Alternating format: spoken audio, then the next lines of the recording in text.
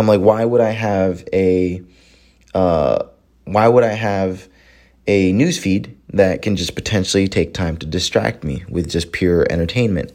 And then I've just found that me personally, even for the stuff that is valuable on Instagram, the content that is valuable, like let's say you follow somebody like Tom Bilyeu or Jesse Itzler or David Goggins or whoever, like motivational people, Tony Robbins, the platform is just not created for intentional consumption.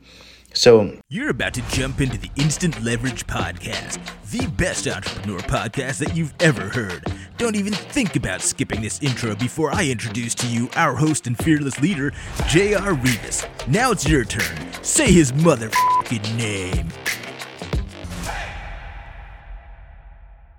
What's up, guys? JR here, and in this episode, I want to talk about why I don't follow my girlfriend on Instagram.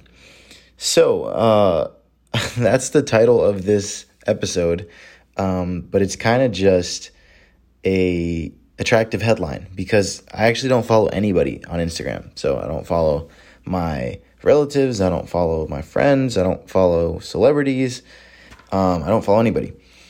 So the only reason I really have Instagram is because I need an Instagram to be able to run Instagram ads. And then we post on Instagram because people who we run ads to check out who we are. And so I got to have something on my newsfeed, right?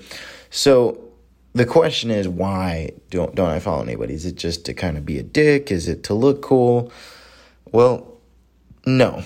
So what I found is that there's just like when I do an audit of how I spend my time, and I look at the time that's spent consuming Instagram, or when I catch myself on a Instagram or social media binge, I always ask myself, was this time well spent, or was there any value created from this time?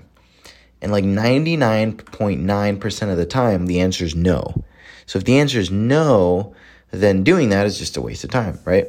So I just found that I still need to go on Instagram because I answer DMs and, like I said, Instagram ads and stuff like that. But I'm much less likely to go down an Instagram rabbit hole scrolling and getting those dopamine hits if I don't follow anybody, right? So, which, mind you, like I don't follow anybody, but there's still the explore page, which sometimes still to this day sucks me in. So I'm like, why would I have a news feed that can just potentially take time to distract me with just pure entertainment?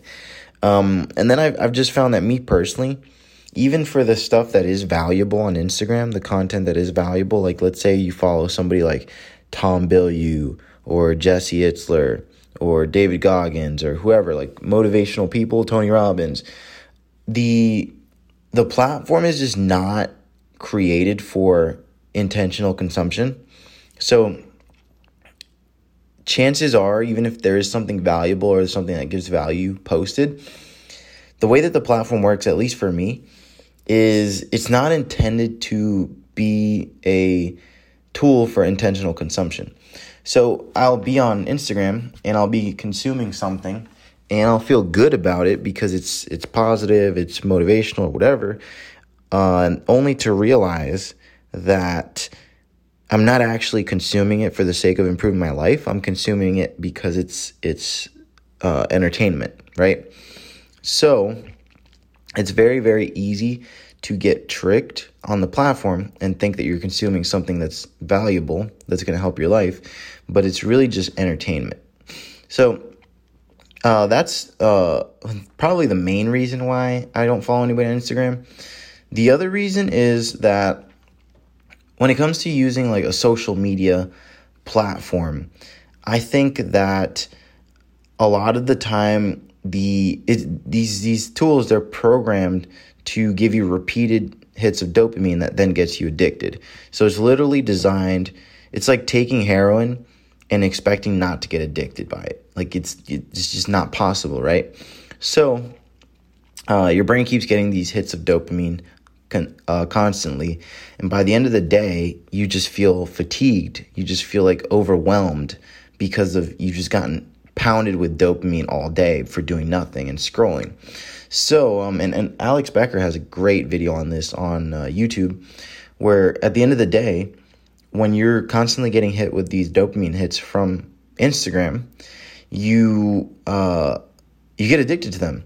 So then when it comes to sitting down and trying to like actually get work done and do something meaningful, you have all this resistance because your mind and body's like, why would I ever go do that when I can just scroll on my phone? Like, why would I work on a business, and why would I work out to improve my health and my fitness to get that same dopamine hit that I can just get from scrolling Instagram? So this is like your psychology. So it becomes incredibly difficult to do anything meaningful because you will just have all this resistance, and you'll find it way easier to just pick up your phone and scroll social media.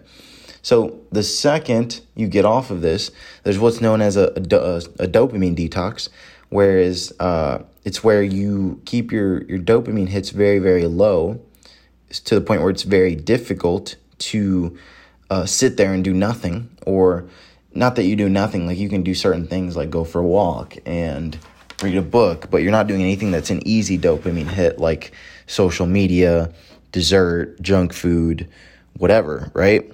So by doing this, you desensitize your system to be more motivated by getting shit done on while working on your business. Because when you're working on your business and that's how you're getting your dopamine hits and you're getting the feeling of accomplishment, then by doing that, now you've programmed yourself to want more dopamine based off of these things. So you're saying, hey, I'm working really, really hard on something and I feel the feeling of a reward. I should do more of that. But if you're addicted to your phone and let's say it takes on average 1 hour to get a dopamine hit from doing work. If you're addicted to your phone, you can get that anytime. You get it repeatedly within a minute.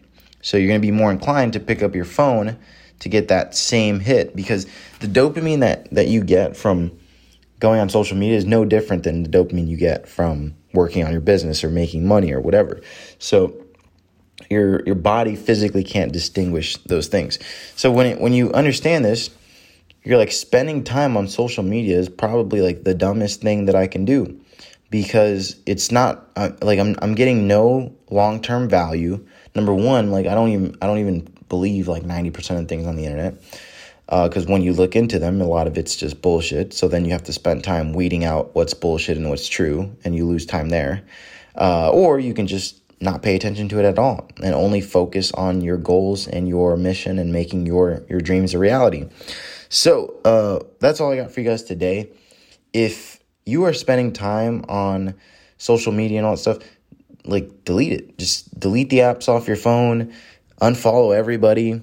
Some people will be butthurt, but it's like they'll be okay too. And I promise you that your life will begin to improve the more that you focus on doing things that are difficult and getting your dopamine hits from difficult things than from things that are really, really easy. So I'll see you guys on the next episode, and I will talk to you guys soon. Hey, if you enjoyed this podcast, and I'd be forever grateful if you left us a 5-star review on the app you're listening on so we can help more people.